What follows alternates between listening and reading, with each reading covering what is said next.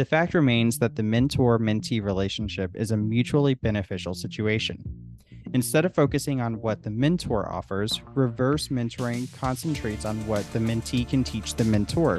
Welcome to the Contributor Wednesday series on the Bridge the Gap Network. This series is sponsored by Peak Senior Living by Functional Pathways. Each week, you'll hear from a thought leader discussing topics that are relevant and impactful to the senior living industry.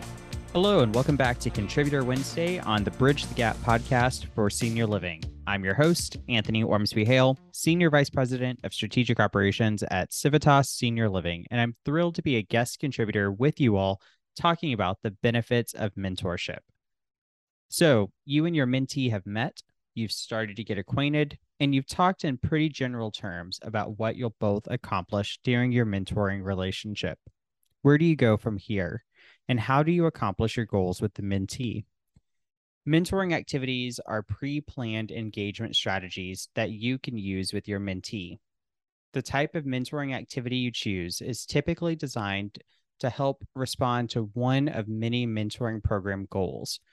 For example, if you're just getting to know your mentee for the first time, you may use an icebreaker activity that helps you and the mentee learn more about each other beyond the surface level and spur conversation.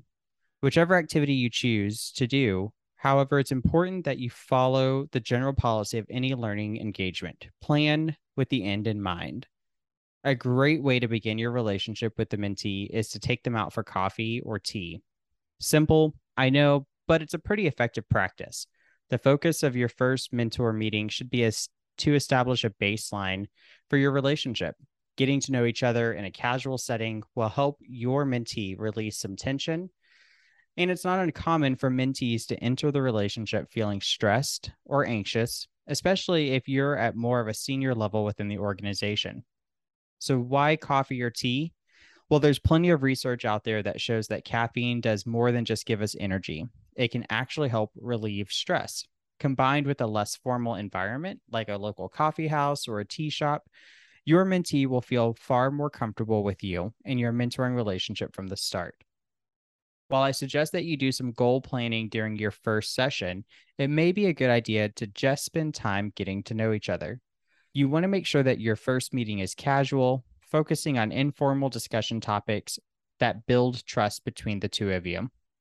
Depending on your history with the mentee, you can decide on the best course of action to take. Once you've established rapport and built trust with each other, you can move into the goal planning activities. In previous episodes, I've shared about strategic planning processes such as objectives and key results, and how you can document your plan on a professional development plan template.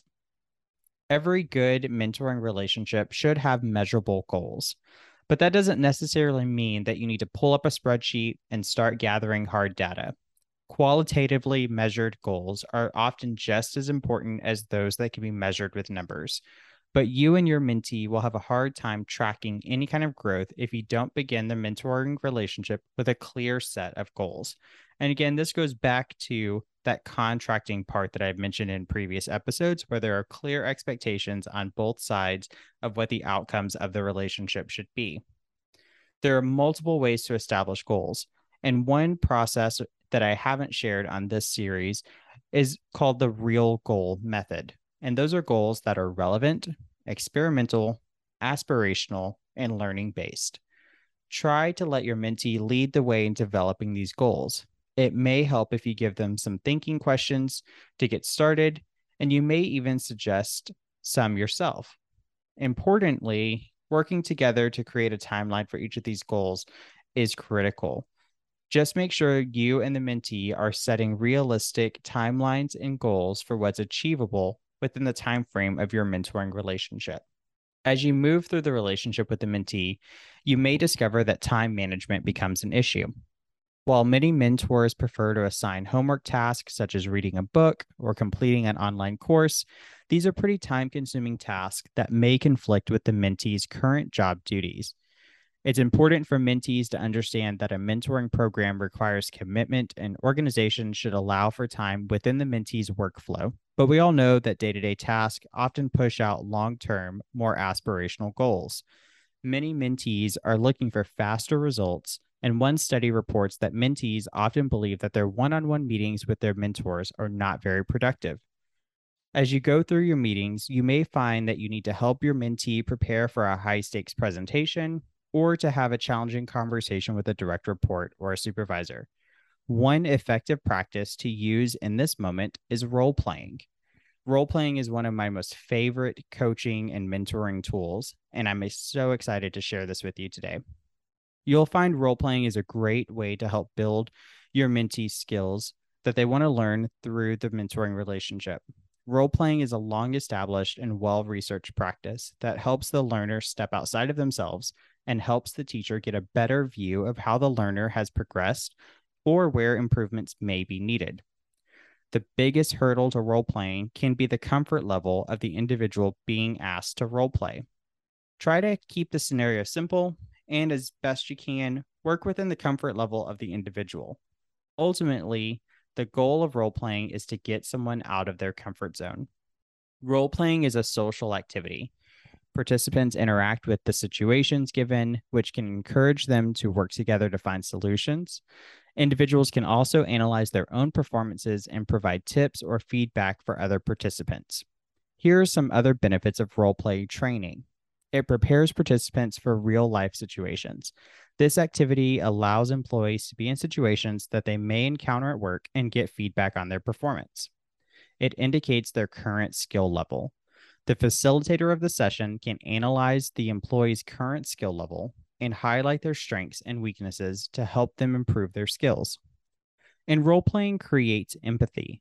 Employees can act in customer roles during role-playing training, which may allow them to better understand the other person's point of view and develop empathy for the situation or for the other person. There are 5 steps to facilitating a role-playing session. First, you want to identify an issue. Make sure that the participants clearly understand the problem you're trying to address and what you want to accomplish during the activity. Josh and Lucas here with an important update. We have amazing sponsorship opportunities here on the Bridge the Gap Network, and we're looking for 3 important businesses to reach out to us. To amplify your brand on the Bridge the Gap Network, schedule your call with us today by clicking on the link in the show notes. And now, back to the show. Describe the specific scenario. Consider using scenarios that participants might experience in their work, such as collaborating on a team with other employees or marketing a new product. Assign roles. Consider using scenarios that participants might experience in their work, such as leading a conversation or a team meeting, or being a person who receives feedback. While understanding roles are important in the role-playing process, this is one where you can also flip and have each participant give feedback, whether you are working with the person or you've brought in someone else to help facilitate the role-playing session. Have participants act out the scenario. This is really important to make sure that while it can be uncomfortable, that individuals are realistically playing into the scenario that we've all agreed on, and that we're taking time to even sometimes establish a script or find some kind of outline of potential problems that may come up in the scenario. For example, if you're role playing with an employee on how to overcome a customer who is upset with a service that has been provided, you may want to outline particular responses that a customer may give when trying to provide service recovery. And last but not least, you're going to want to provide feedback to the employee. One of the things that I personally love about role-playing sessions is that you can record the role-playing session and have the employee watch the recording and then provide feedback on what they've seen, in addition to the feedback that you provide them. For individuals that perform better when they can recall past actions in similar situations, this is a great exercise to complete. Learning and development is an important component of any mentoring relationship. 2 of my favorite methods of development activities for mentees include stretch assignments and job shadowing. Stretch assignments proactively provide and effectively manage the future of high potential employees. They're unique and challenging experiences that optimize on-the-job development. Over the last few years, this tactic has clearly been on the rise because stretch assignments provide the opportunity for individuals to be tested for creativity, innovation, judgment, and drive. Leaders may sometimes feel like they can't afford to provide stretch assignments to high-performing employees, and they forget that they can't afford to lose these valuable employees either. Using stretch goals effectively can help to a number of gains and desired outcomes when they're right for both the company and for the mentee. Working with talent on stretch goals requires commitment, support, leadership, and flexibility. Here are a few guidelines to consider when using short-term stretch goals. Ensure that the immediate goals are part of a larger, more ambitious effort so that whatever is achieved and learned is a building block and not an end to itself. Intentionally design the short-term stretch goals in a way that force innovation, collaboration, and learning. So it's not just a matter of working harder for a shorter period of time. Stretch assignments are intended to develop specific skills by providing the appropriate experience. Devising the right strategy to gain experience and build skills can be done using a variety of assignments, such as having the individual manage an intern to build their management skills. If you have an individual who's interested in sales and marketing, you may ask them to develop content for a social media campaign and then report on the return on the investment. Or if you wanted to help an employee or a mentee improve their collaboration skills, you may ask them to join an interorganizational task force, such as your risk management team. When the global executive firm Egon Zehnder asked 823 international executives to look back at their careers and identified what helped them unleash their potential, the most popular answer, cited by 71% of the participants, was stretch assignments.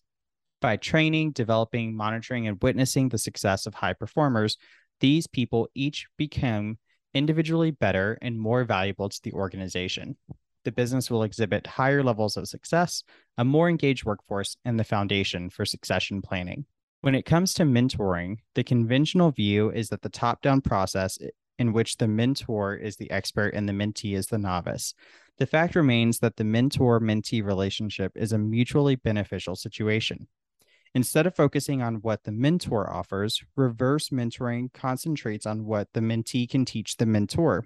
For example, the mentee may be more technologically adept, having more recent formal training, and have a unique viewpoint as a younger professional or a member of a certain generation. One activity to consider is reverse job shadowing and having the mentor shadow the mentee. For the person who is being shadowed, they would get to demonstrate their hard-earned knowledge of processes, raising their own profile and making a good impression.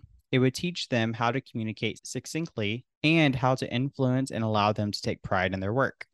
For the person shadowing, they get a chance to view part of the business that they likely don't see in such detail, and it offers the senior leader an opportunity to learn emerging practices and new technologies. Last but not least, in a previous episode, I highlighted a role that some mentors play, which is called being a sponsor. In this role, the mentor or senior leader creates opportunities for advancement for growth for the mentee. While not all mentors may be in a position to provide job opportunities for their mentee, they can help the individual expand their network. Helping your mentee expand their network is probably one of the most valuable things that you can do as a mentor. That's especially true for younger professionals. Around 35% of millennial and Gen Z workers who quit shortly after getting hired did so because their company didn't give them a clear pathway for career advancement.